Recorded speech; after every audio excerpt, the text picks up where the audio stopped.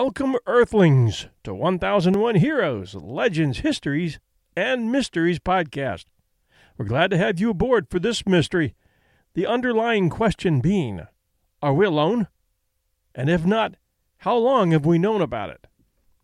No matter which side of the question you stand on, you're going to get a chance to sift through some very interesting information as we move forward with this episode.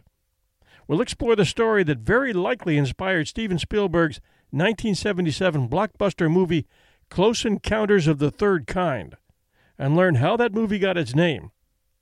We'll find out who is talking about it today and share recent news regarding the existence of top-secret U.S. government space programs. We'll also provide you with an incredible story that came from an anonymous source who is very close to the Roswell Area 51 story involving the U.S. government's alleged rescuing of a downed alien whose craft had crashed in a thunderstorm in New Mexico, and the information that this alien, who was from a very advanced culture, shared, which led to the creation of an exchange program years afterward during the Kennedy administration that allowed 12 U.S. astronauts with individual scientific knowledge and talents to travel to a planet 40 light years away to gather information, and then, as the plan went, to return with the knowledge. Those 12 astronauts, 10 men and 2 women, according to this story, all single, with their backgrounds sheep-dipped and carrying new identities, were portrayed in the movie Close Encounters of the Third Kind, wearing orange suits and entering a large craft near Devil's Peak, Wyoming, ready to head into the unknown. Spielberg said that his inspiration for that scene was a dream that he had had. But that didn't explain the 20-page letter many say he received from the U.S. government when the movie aired. Many well-known people in UFO circles today believe that Spielberg had an inside track on classified information and that the U.S. government pressured him to find out who was leaking the information. Today, a few former government insiders have come forward to say that the exchange was indeed real and actually took place pretty much as depicted in the movie, under the auspices of a defense intelligence program referred to as Operation Crystal Knight, spelled K-N-I-G-H-T, which is now called Project Serpo. The story of the 12 astronauts who left this Earth in July of 1965, headed for planet Serpo in the constellation Zeta Reticuli, aboard an alien spaceship, was released to the world via the Internet, using 21 emails which were released separately over a period of time from an individual referred to only as Anonymous, to a closed circle of high-level UFO insiders. The first message being received November 2nd, 2005. After the group had had time to fact-check the information to what extent they could, they replied back to Anonymous, who identified himself as the official spokesman for 6 DIA personnel, that's Defense Intelligence Agency personnel, 3 retired and 3 still working there. And the group got his permission to publish a website which could house the information contained in the emails and any information as yet still not shared. Anonymous agreed to that request, and a researcher named Bill Ryan from the UK stepped up to create and maintain the website, which was and is named Serpo.org, SERPO.org. This has become the source of all Serpo-related information, including updates from Ryan, a link to a public forum, and supporting emails from others who had knowledge of the Serpo project. The first thing you'll notice is that the website is straightforward. No alien music, no artwork or photos. The box at the top states, "This site is intended to facilitate the gradual release of confidential documents pertaining to a top-secret exchange program of 12 U.S. military personnel to Serpo, a planet of Zeta Reticuli, between the years 1965 and 1978. Below that, you'll find updates, beginning with the most recent one in 2016, which contains an email thread asking detailed propulsion questions and getting answers from a person labeled as DIA number 6. This might be an interesting dive for the engineers in our listening audience.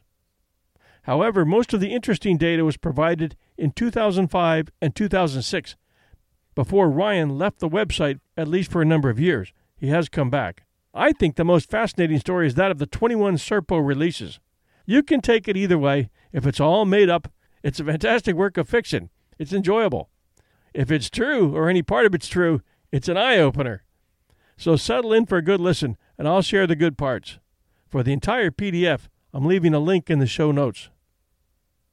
You will hear some names mentioned in the following story, and the thread that's included from others who were allowed within the circle to respond.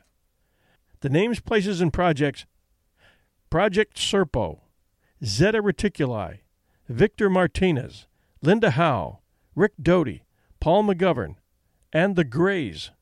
Who are they? First of all, let's start with Project Serpo.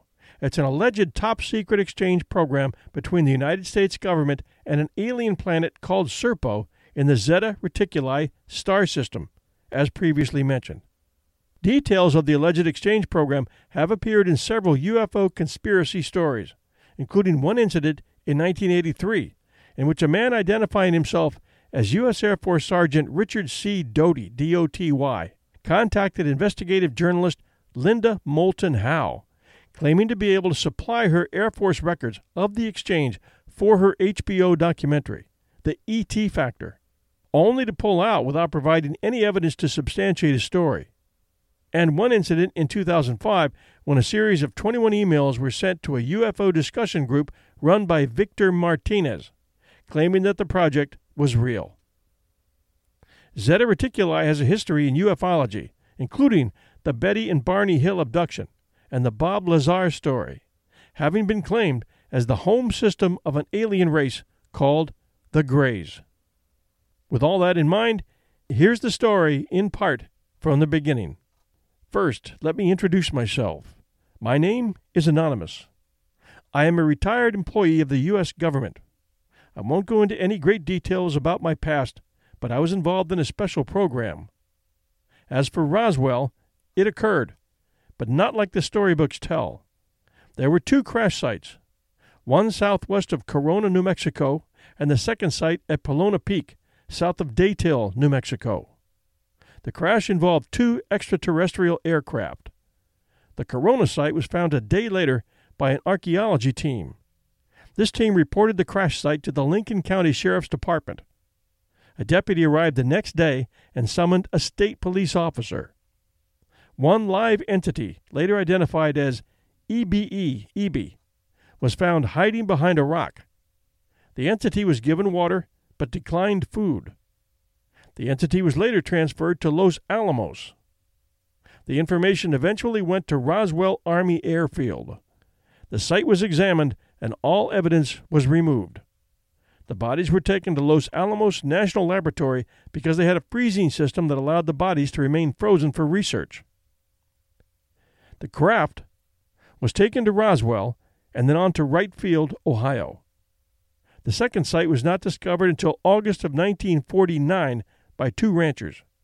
They reported their findings several days later to the sheriff of Catron County, New Mexico. Because of the remote location, it took the sheriff several days to make his way to the crash site. Once at the site, the sheriff took photographs and then drove back to Daytile. Sandia Army Base, Albuquerque, New Mexico, was then notified. A recovery team from Sandia took custody of all evidence, including 6 bodies. The bodies were taken to Sandia Base, but later transferred to Los Alamos. The live entity established communications with us and provided us with a location of his home planet. The entity remained alive until 1952, when he died. But before his death, he provided us with a full explanation of the items found inside the 2 crafts. One item was a communication device. The entity was allowed to make contact with his planet. Somehow I never knew this information, but a meeting date was set for April 1964 near Alamogordo, New Mexico. The aliens landed and retrieved the bodies of their dead comrades. Information was exchanged. Communication was in English. The aliens had a translation device. In 1965, we had an exchange program with the aliens. We carefully selected 12 military personnel, 10 men and 2 women. They were trained, vetted, and carefully removed from the military system. The 12 were skilled in various specialties. Near the northern part of the Nevada test site, the aliens landed and the 12 Americans left. One entity was left on Earth. The original plan was for our 12 people to stay 10 years and then return to Earth. but something went wrong. The 12 remained until 1978, when they were returned to the same location in Nevada. 7 men and 1 woman returned. 2 died on the aliens' home planet. 4 others decided to remain, according to the returnees. Of the 8 that returned, all have died. The last survivor died in 2002. 12 team members went, and 8 returned, 2 having died on Serpo and 2 having chosen to remain. These 2 were not ordered to return. Hi, everyone. The holiday season is upon us, and I'll be glued to the telly for BritBox on many a night. I've already shared with you the fact that I keep up with Father Brown and Poirot at BritBox. I also check out their new stuff, like the new series Archie, which tells the story of Archie Leach, otherwise known to millions of filmgoers as Cary Grant. This story comes from his daughter Jennifer Grant and ex-wife Diane Cannon. It's a series. The performance of Jason Isaacs, who plays Cary Grant, is top-notch. I highly recommend it. You can only find it on my favorite TV, BritBox. Sign up to BritBox today to stream Archie and other fan favorites today from any device. I have a special limited-time offer for my U.S. and Canadian listeners. Get 50% off your first month when you sign up for a monthly plan, but only if you go to BritBox.com and use my promo code 1001stories at checkout. Don't wait. Get 50% off your first month. Just use promo code 1001stories at BritBox.com. Try it. You'll like it. The returnees were isolated from 1978 until 1984 at various military installations. The Air Force Office of Special Investigation, AFOSI, was responsible for their security and safety. AFOSI also conducted debriefing sessions with the returnees. I have never seen or read anything about the exchange program. I once heard a little bit of information from Linda Howe, but she didn't have much information. I've monitored your emails for about 6 months. I've read emails from you and others, but I've never seen nor heard the truth about the real Roswell incident or the exchange program. I'd like to hear what others say about this. And here we join the thread at Ryan's website. Comment 1 by Gene Laskowski. Who is this person? Most of the information is absolutely correct. However, I never heard of any females going. To the best of my knowledge, we had 12 men, all military men, 8 USAF, 2 Army, and 2 Navy guys. I think the females were a red herring, but maybe I just didn't have the clearance for that. They left and were gone 20 years, as I was told. When they came back, they were put in quarantine for 365 days at the complex. Only 8 came back, that much is right. 2 died a few years into their assignment on the visitor's planet. 2 others decided to remain and maybe are still alive today. Since their return, all have died, the last being in 2003 in a VA hospital. As for the Roswell incident, whomever sent the email is correct. The complete debriefing is contained in Project Serpo, Final Report, 80HQD893-020, classified TS, code word. Paul McGovern should be commenting on this since he was involved in the debriefing. Clarification by Victor Martinez. And this thread entry by Paul McGovern. Interesting but not totally correct. He's commenting on Anonymous's original email, not on this last one we just read. As for the Roswell incident, absolutely right. Few people have ever gotten it entirely correct. 2 crash sites, not 1. As for the exchange program, unauthorized release of classified information as I see it. But maybe someone currently within our government wants it out. No females were sent. 12 men, all military, 8 USAF, 2 U.S. Army, and 2 U.S. Navy. 2 were doctors, 3 were scientists, 2 were language specialists, 2 were security personnel, 2 were pilots, and 1 was the leader, Air Force Colonel. All were sheep-dipped and completely erased from the military rolls. I'm not totally sure of the training period, but I think it was 6 months. They were able to transmit messages to Earth by means of a communication system set up prior to their trip. 1 doctor and 1 of the security personnel died 3 years into their visit. The doctor died of pneumonia, and the security guy died of an injury. The exchange team had to endure extreme hardship adjusting to the environment of the visitors' planet. The heat was extreme and took many years to adjust. The food was something of a problem because the human system had problems digesting it. The team took enough food for 2 years and rationed it another 8 months, but eventually had to eat the visitors, Ebens, alien's name, food. The Ebens tried to create different foods, but few worked. The team was never isolated or restricted by the Ebens. They could travel as they wished and see whatever they wanted to see. After about 6 years, the team moved to a northern portion of the Ebens planet, where the temperature was cooler and which contained ample vegetation. The Ebens built a small community for the U.S. team. The only major problem was time. Time was different on the Ebens planet. I don't think anyone ever figured it out. The Ebens had no clocks. They didn't judge or account for time as we did. The Ebens found our attempts to account for time strange. The Ebens were extremely disciplined in their daily lives. Each one of them worked on a schedule, which was not by a clock, but by the movement of their sun. Each little community had a large tower which filtered the sun through. When the sun was at a particular point on the tower, it meant the Ebens had to do a particular thing. There was never complete darkness on the planet.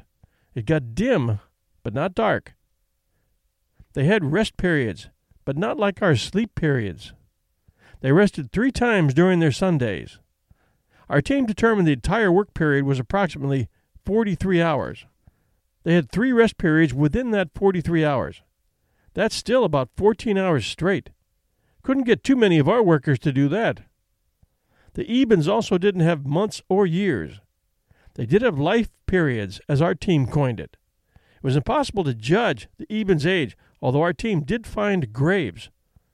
The population of their planet was about 650,000. There were small communities throughout the planet. There were underground rivers which fed into open valleys. There was industry, but all of the food was grown either in fields or in large buildings.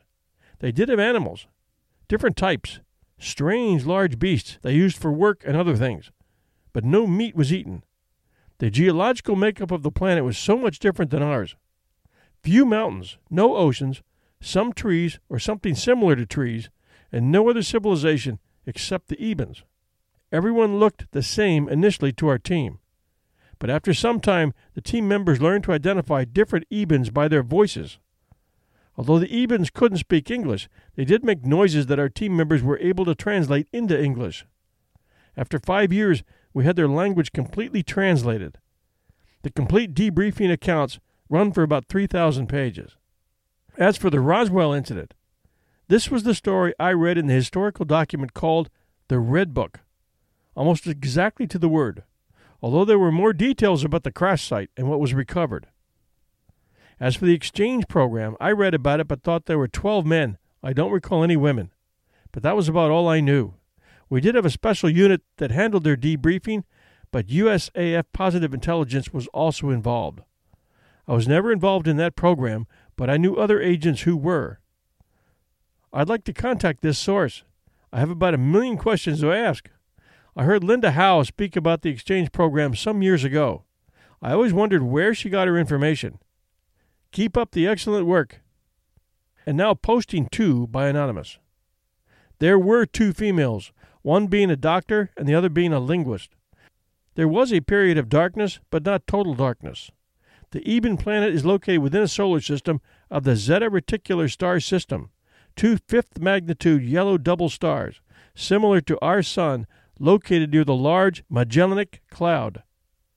The planet had 2 suns, but their angles were small and allowed some darkness on the planet depending on one's location.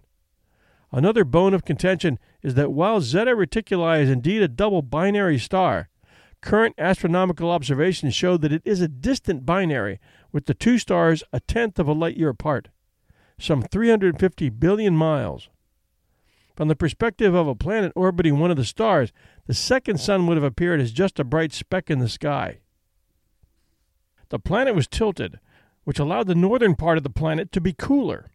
The planet was a little less than Earth's size. The atmosphere was similar to Earth's and contained the elements of CHON, carbon, hydrogen, oxygen, and nitrogen. Zeta Reticuli is approximately 37 light-years from us. It took our team in an Eben craft 9 months to travel the distance. During the trip, each of our team members were frequently dizzy, disoriented, and suffered headaches. The craft did not go through any weightlessness during the trip. It was very large and allowed the team to exercise. Once the team arrived on the Eben planet, it took them several months to adjust to the atmosphere, and during that adjustment period, they suffered headaches, dizziness, and disorientation. The bright suns of the Eben planet also presented problems. Although they had sunglasses, they still suffered from the bright sunlight and the danger of sun exposure. The radiation levels of the planet was a little higher than that of Earth. They were careful to cover their bodies at all times. The Ebens had no forms of refrigeration, except in industry. The temperature of the planet, at the center portion, stayed between 94 and 115 degrees. They did have clouds and rain, but not frequently. At the northern hemisphere of the planet, the temperature dropped to between 55 and 80 degrees. This was too cool for the Ebens, or at least most. Our team did find Ebens living in the north, but in very small villages. Our team eventually relocated to the north in order to stay cool. The ground transportation used by our team was similar to a helicopter.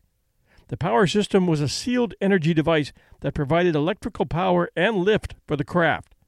It was very easy to fly, and our pilots learned the system within days. The Ebens did have vehicles which floated above the ground and did not have any tires or wheels. There were leaders, but no real form of government. There was virtually no crime seen by the team. They had an army which also acted as a police force, but no guns or weapons of any type were seen by our team. There were regular meetings within each small community. There was one large community which acted as a central point of the civilization. All the industry was at this one large community. There was no money. Every Eben was issued what they needed. No stores, malls, or shopping locations. There were central distribution centers where Ebens went to obtain items of needs. All Ebens worked in some capacity. Children were kept very isolated. The only trouble our team members got into was when they attempted to photograph Eben children. The Army politely escorted them away and cautioned them not to do it again. Our scientists questioned our team members and the information they gathered. Our scientists could not understand how the orbit of Serpo could revolve around the two suns at the distance measured. In the end, our scientists found that some things relating to that particular system was different in physics compared to our system. There were some questions about how our team measured the orbit and other calculations based on the lack of stable time base. For some reason, and I don't think this was ever determined, our time instruments did not work on Serpo. Now, considering this, you can understand the difficult job our team members had making calculations without time. They had to come up with an alternate method to measure speeds, orbits, etc. Challenge: try solving a problem in physics without being able to measure time on Earth. So you see, our team did the best they could with the instruments they had and the hardships they developed attempting scientific calculations. It is difficult for any Earth-based scientist to understand the different physics in other solar systems or on other planets. One of the questions sent to me involved Kepler's law of planetary motion. Our team had that information. We had some of the best military scientists on the team. But if you consider Kepler's law, it requires time, and our team could only measure time in the conventional way. It was determined that Kepler's laws did not apply to that solar system. And at this point, the moderator makes a comment. This was Victor Martinez commenting. Johannes Kepler was a German astronomer and mathematician who lived 1571 to 1630. Kepler's discovery of Mars' elliptical orbit led to the publication in 1609 of 3 laws of planetary motion. The first law states that a planet moves on an elliptical path with the sun at one focus point. Second law states that a planet moves faster when closer to the sun and slower when further away. The third law makes it possible to calculate a planet's relative distance from the sun. Specifically, the law states that the cube of a planet's average distance from the sun is equal to the square of the time it takes that planet to complete its orbit. Conclusion: One of the things our Earth-based scientists learned was not to apply Earth's law of physics in a universal way. Serpo was estimated to be about 3 billion years old. The two suns were about 5 billion years old, but only by estimation. The Eben civilization was estimated to be about 10,000 years old. They evolved from another planet, not on Serpo. The original home planet of the Ebens was threatened with extreme volcanic activity. The Ebens had to relocate to Serpo in order to protect their civilization, and this occurred some 5,000 years ago. The Ebens had a great interplanetary battle with another race about 3,000 years ago, and they lost many thousands in that battle. The Ebens completely eliminated all their enemies. So this should give you an idea of the story that Anonymous provided, which is quite long and very detailed. We only just told a small portion. It will all drive you crazy because there's no corroboration anywhere, but there are accounts from real people who did have access to need-to-know classified material who have come forward to talk about it. The most notable being Canada's former Minister of Defense, Paul Hellyer, who was speaking to a crowd this past February 13th. And here's a portion of his presentation. The most fascinating story that I'm going to tell, and it takes a while, but for years I've heard rumors about an exchange between Earthlings, more specifically Americans, with ETs. And there's now finally some information on that exchange. And the story I'm going to tell you, I can't prove. And, well, somebody said, if you can't prove it, don't tell it. But in this business, if you had to prove everything you say, you wouldn't say anything. So I've decided to say it for 3 reasons. First of all, it's an interesting story. Secondly, it's plausible, technically. It could have happened. Thirdly, my most reliable source told me that it was true. So most of you, I'm sure, saw the movie Close Encounters of the Third Kind, written and directed by Steven Spielberg, and released in 1977. An alien spaceship lands in a high mesa called the Devil's Tower in a remote corner of Wyoming by prearrangement with the government. An ambassadorial exchange takes place, a single alien disembarks and is escorted away, presumably to a secret site somewhere. 12 American astronauts in orange jumpsuits and industrial-strength sunglasses with duffel bags slung over their shoulders, 10 men, 2 women, march into the spacecraft to be whisked away to the alien home planet. In the previous scene, they had been given a blessing by a clergyman who referred to them as pilgrims. Was this just some inventive touch conceived by Spielberg, or did he base it on something real? Since it is now known that a prearranged alien landing did take place at or near Holloman Air Force Base in New Mexico in April '64, it is not unreasonable to conclude that Spielberg may have had an inside track on classified information, that the ambassadorial exchange with an alien race may also have been a real event. In my opinion, another one of a long series of controlled leaks in order to put us a little more into the picture. Now let's return to Close Encounters and producer Steven Spielberg for a moment. According to an article gleaned from news.co.uk, Spielberg had wanted to make an alien film since boyhood, when he witnessed a meteor shower with his dad in New Jersey. He had written and directed the 1964 low-budget film Firelight at the age of 17, but it wasn't until Jaws and the fame and income that followed where he could really pursue a movie about UFOs. When Spielberg found the book Close Encounters by Dr. J. Allen Hynek, he knew he had the right guy for his story. I'm going to give you Hynek's background because his influence on Spielberg and the story behind the movie Close Encounters of the Third Kind was immense. Joseph Allen Hynek was an American astronomer, professor, and ufologist. He is perhaps best known and remembered for his UFO research.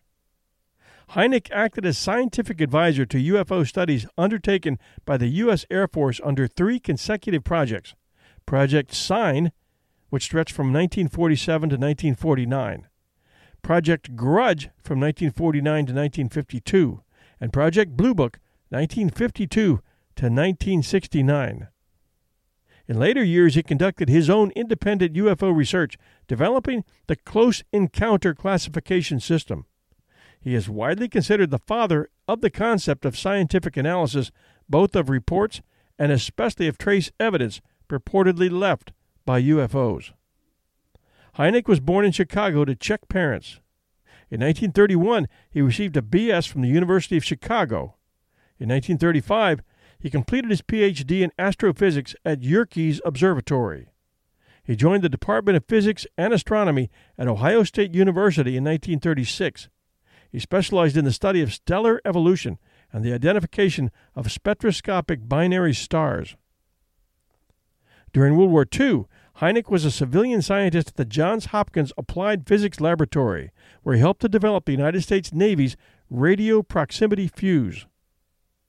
After the war, Hynek returned to the Department of Physics and Astronomy at Ohio State, rising to full professor in 1950. In 1956, he left to join Professor Fred Whipple, the Harvard astronomer, at the Smithsonian Astrophysical Observatory, which had combined with the Harvard Observatory at Harvard. Hynek had the assignment of directing the tracking of an American space satellite, a project for the International Geophysical Year in 1956 and thereafter. So you can see, this guy was no lightweight. In response to numerous reports of flying saucers, the United States Air Force established Project Sign in 1948 to examine sightings of unidentified flying objects, and at that time, Hynek was contacted to act as scientific consultant to Project Sign. He studied UFO reports and decided whether the phenomena described therein suggested known astronomical objects. When Project Sign hired Hynek, he was skeptical of UFO reports. Hynek suspected that they were made by unreliable witnesses or by persons who had misidentified man-made or natural objects. For the first few years of his UFO studies, Hynek could safely be described as a debunker.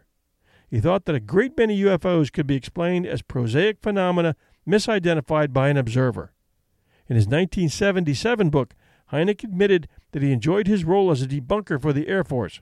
He also noted that debunking was what the Air Force expected of him. Hynek's opinions about UFOs began a slow and gradual shift. After examining hundreds of UFO reports over the decades, including some made by credible witnesses, including astronomers, pilots, police officers, and military personnel, Hynek concluded that some reports represented genuine empirical evidence. Another shift in Hynek's opinions came after conducting an informal poll of his astronomer colleagues in the early 1950s. Among those he queried was Clyde Tombaugh, who discovered the dwarf planet Pluto. Of 44 astronomers, 5, over 11%, had seen aerial objects that they could not account for with established mainstream science. Most of these astronomers had not widely shared their accounts for fear of ridicule or of damage to their reputations or careers. Tombaugh was an exception, having openly discussed his own UFO sightings. Hynek also noted that this 11% figure was, according to most polls, greater than those in the general public who claimed to have seen UFOs. Furthermore, the astronomers were presumably more knowledgeable about observing and evaluating the skies than the general public, so their observations were arguably more impressive. Hynek was also distressed by what he regarded as the dismissive or arrogant attitude of many mainstream scientists toward UFO reports and witnesses. Early evidence of the shift in Hynek's opinions appeared in 1953, when Hynek wrote an article for the April 1953 issue of the Journal of the Optical Society of America, titled Unusual Aerial Phenomena, which contained what would become perhaps Hynek's best-known statement. Ridicule is not part of the scientific method, and people should not be taught that it is.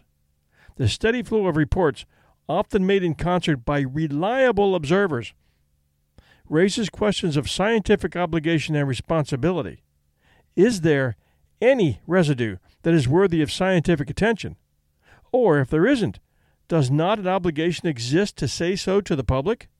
Not in words of open ridicule, but seriously to keep faith with the trust the public places in science and scientists, he asks.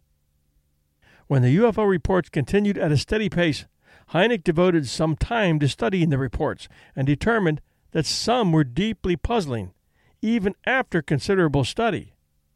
He once said, "As a scientist, I must be mindful of the lessons of the past, that matters of great value to science were overlooked because the new phenomenon did not fit the accepted scientific outlook of the time." In a 1985 interview, when asked what caused his change of opinion, Hynek responded, "Two things, really. One was the completely negative and unyielding attitude of the Air Force. They wouldn't give UFOs the chance of existing, even if they were flying up and down the street in broad daylight. Everything had to have an explanation. I began to resent that, even though I basically felt the same way, because I still thought they weren't going about it in the right way. You can't assume that everything is black no matter what. Secondly, the caliber of the witnesses began to trouble me. Quite a few instances were reported by military pilots, for example, and I knew them to be fairly well trained. So this is when I first began to think that, well, maybe there was something to all this." Hynek remained with Project Sign after it became Project Grudge, though he was far less involved in Grudge than he had been in Sign. Project Grudge was replaced with Project Blue Book in early 1952, and Hynek remained as scientific consultant. Air Force Captain Edward J. Ruppelt, Blue Book's first director, held Hynek in high regard. Dr. Hynek was one of the most impressive scientists I met while working on the UFO project, and I met a good many. He didn't do two things that some of them did: give you the answer before he knew the question, or immediately begin to expound on his accomplishments in the field of science. Though Hynek thought Ruppelt was a capable director who steered Project Blue Book in the right direction, Ruppelt headed Blue Book for only a few years. Hynek has also stated his opinion that after Ruppelt's departure, Project Blue Book was little more than a public relations exercise, further noting that little or no research was undertaken using the scientific method. Hynek began occasionally disagreeing publicly with the conclusions of Blue Book. By the early 1960s, after about a decade and a half of study, Clark writes that Hynek's apparent turnaround on the UFO question was an open secret. Only after Blue Book was formally dissolved did Hynek speak more openly about his turnaround. By his own admission, the soft-spoken Hynek was cautious and conservative by nature. He speculated that his personality was a factor in the Air Force keeping him on as a consultant for over 2 decades. It was during the late stages of Blue Book in the 1960s that Hynek began speaking openly about his disagreements and disappointments with the Air Force.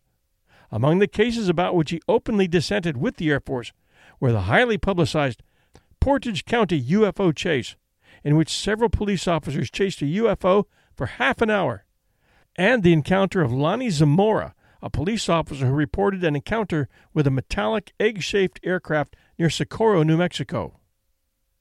The Lonnie Zamora incident was an alleged UFO close encounter which occurred on Friday, April 24th, 1964, at about 5:50 p.m. on the outskirts of Socorro, New Mexico. Several primary witnesses emerged to report their version of the event, which included the craft's approach, conspicuous flame, and alleged physical evidence left behind immediately afterward.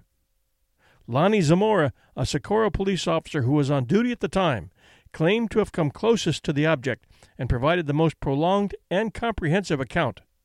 Some physical trace evidence left behind: burned vegetation and soil, ground landing impressions, and metal scrapings on a broken rock in one of the impressions, was subsequently observed and analyzed by investigators for the military, law enforcement, and civilian UFO groups.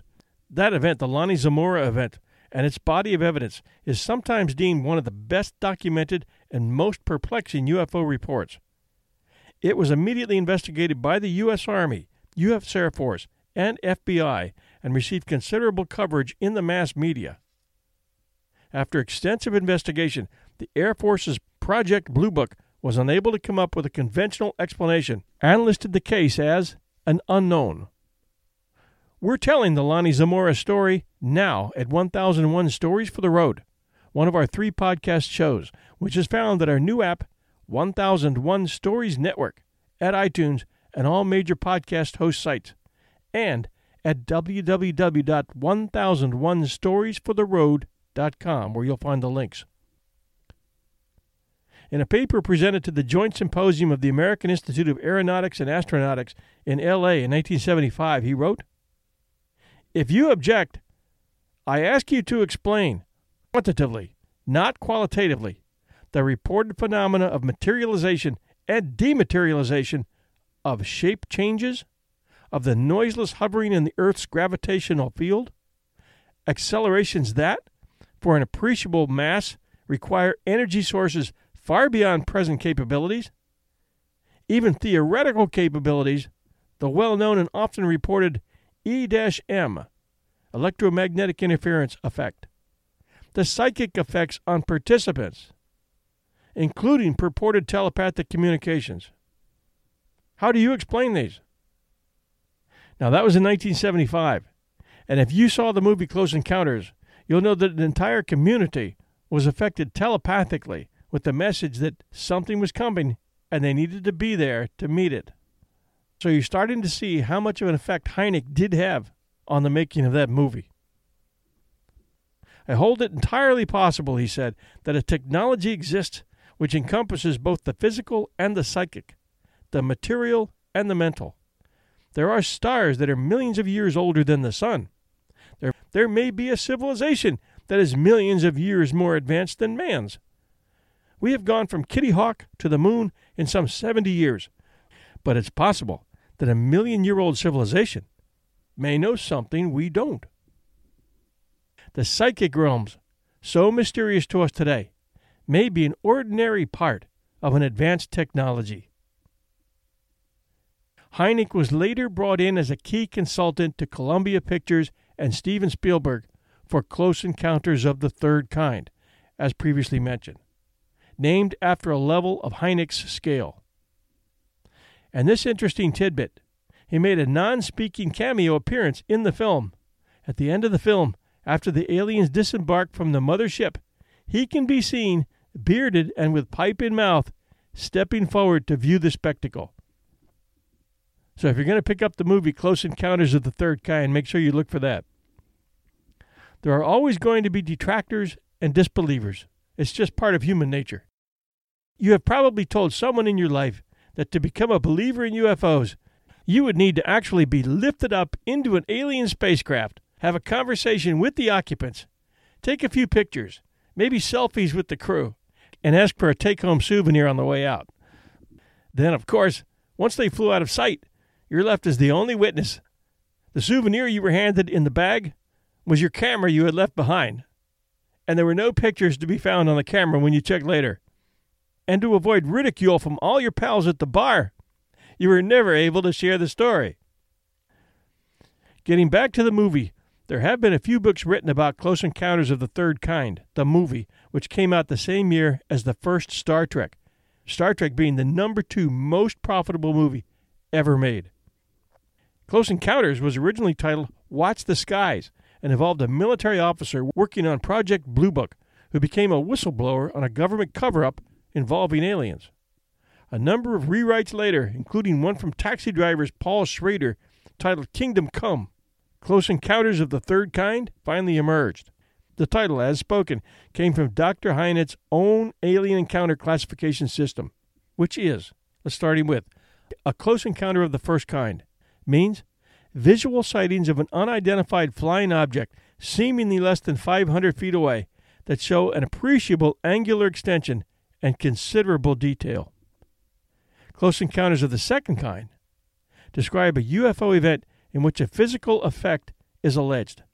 This can be interference in the functioning of a vehicle or electronic device, animals reacting, A physiological effect such as paralysis or heat or discomfort in the witness, or some physical trace like impressions in the ground, scorched or otherwise affected vegetation, or a chemical trace.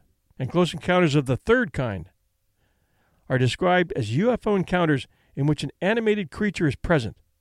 These include humanoids, robots, and humans who seem to be occupants or pilots of a UFO. According to people involved in the casting for the movie, the director first offered the part of Roy Neary to Steve McQueen, who turned it down because he couldn't cry on cue. And then it was turned down by Dustin Hoffman, Al Pacino, Gene Hackman, and James Caan, until Spielberg found the right combination with Richard Dreyfuss, who had played the Woods Hole biologist in Jaws. Spielberg wanted to shoot in real suburban locations rather than studio backlots, but the production had trouble finding a hangar big enough that didn't have center supports. He needed a wide runway for the UFO. They finally located an out-of-use hangar that had been used for dirigibles during World War II at Brookley Air Force Base in Mobile, Alabama. The Neary's house was located at 1613 Carlisle Drive East in Mobile, and was purchased for $35,000 at the time, and later sold for $50,000. Composer John Williams worked with Spielberg to create the 5-note musical theme before shooting began, chosen from a myriad of combinations. Anyone who has seen the movie can recite those notes still today. They go like this. I might be a little off, but I think that's close. In the story, the ground crew communicates with the alien ship using this tone and variations of this tone to indicate that the area is safe and secure for the exchange of passengers. And that was the point where previously missing U.S. airmen and civilians disembarked, and the 12 U.S. voyagers walked aboard for their trip to the unknown. The aliens shown as the large crew aboard the craft were actually young elementary school girls from Mobile wearing special gray suits and masks. One of my favorite UFO supporters is astronaut Dr. Edgar Mitchell, who is an outspoken witness and believer in UFO phenomenon. When questioned about the alleged Project Serpo, where an exchange took place with a number of aliens staying here and a group of carefully chosen NASA astronauts going off to another world, he said that he had heard about this and could not say it wasn't true. On the Roswell incident, Dr. Mitchell said that his family lived in the area and knew all the people involved, and had no doubt whatsoever that a spacecraft did crash there in 1947. He was also very positive in his response to one interview question about whether any bodies were actually found, replying, "There were 4 aliens found, 3 dead, and 1 that lived on for some months." Upon research, you can easily find a number of astronauts, high-ranking military officials, ex-intelligence people, heads of state, and NASA scientists who support the theory that we are not alone. In a past episode titled Astronauts and Aliens at 1001 Heroes, Legends, Histories, and Mysteries podcast, we covered a number of stories regarding astronauts who were not afraid to speak up about what they had seen. Personally, I believe that if this tiny dot in the solar system can support life, there are bound to be others. If you watch the development of the human race just in the past 100 years, you can see huge progress in terms of advancements in science and technology. Also, I trust the reports from police and military and astronauts who stand to gain nothing and possibly lose respect in their professional community by filing accurate reports of what they've seen with regard to unidentified objects and paranormal occurrences. I believe the days in which so many people doubt the existence of life forms outside our known world are numbered, and that piece by piece and year by year, we can accept the fact that we're not alone and use peaceful means to benefit from shared technologies without having to use top-secret means to not only hide what our governments know from the public, but to purposely spread and distort the truth to discredit the few people who do step forward to try to enlighten the rest of us. All these actions accomplish is the creation of countless conspiracy theories. Humankind, in my opinion, is ready for the truth. Thanks for sharing this time with us today at 1001 Heroes. Well, everyone, that wraps up 2 episodes covering unexplained phenomenon, which with regard to the still ongoing cattle mutilations and the story of the Roswell cover-up and Project Serpo leaves you pretty well informed and hopefully open-minded regarding the existence of other civilizations and the distinct possibility that they have been and are visiting us here on Earth. Don't forget to tune into 1001 Stories for the Road to hear the story of police officer Lonnie Zamora and his close encounter in Socorro, New Mexico. It's a great story. I want to extend a big thank you to those of you who are joining us as premium members. I hope you're enjoying full access to our deep archives at all 3 shows, and that our new app, 1001 Stories Network, is making listening easy for you. I've been adding bonus episodes, and I see you've been finding them. I really enjoyed the first Sherlock Holmes story, and I hope you did as well. We're asking all of you who appreciate the work that it takes to create these shows that inform, entertain, educate, and enlighten, to become subscribers to our show for only $2.99 a month. The link is in the show notes here and at www.1001storiespodcast.com, our home webpage. It's the best way to say thank you for the 3 years we've been doing the 1001 podcast, and guarantee another 3 years of storytelling and historical sketches. I have so many ideas piled up and buried as notes all around this office here in Virginia Beach, where I do these shows, that you wouldn't believe it. With regard to actually subscribing to things I like, it's like pulling teeth, I'll admit, so I can understand why only a small percentage of people do it for little independent projects like mine especially. I'm not Netflix. I did try one of those audiobook services once, but it took 14 hours to get through one book, and I was finding that I just didn't have the time. Some listeners have told me they enjoy our shows because they're generally around an hour or less, and that's fine with them. And they write great reviews at iTunes telling me they love our content, the choice of subject matter, the variety of stories, the fact that our content is clean, the human drama, the unknown histories, the people we cover, and the way we tell stories. Not everyone can do this and hold on to and grow audiences for years. In 3 years now, we have received, counting all our 1001 shows, over 15 million listens in over 170 countries, mostly the U.S., but lots in the UK, Australia, and Canada as well, plus everywhere else, from Estonia to Morocco. So yes, we are different. We work hard to get and keep listeners. I love what I do, and hopefully it shows. I'm asking you to make an exception for us and send your thanks and appreciation our way in the form of a $2.99 a month subscription. Yep, you get a bunch of neat stuff, but most of all, you're telling me thanks for what I do in providing you with these stories. Please see the show notes, get the app with all 3 shows, and subscribe. To all of you who are already with us, you have my boundless gratitude, and I'll do my best never to disappoint. Thank you. This is your host and storyteller, John Hagedorn. We'll be back soon.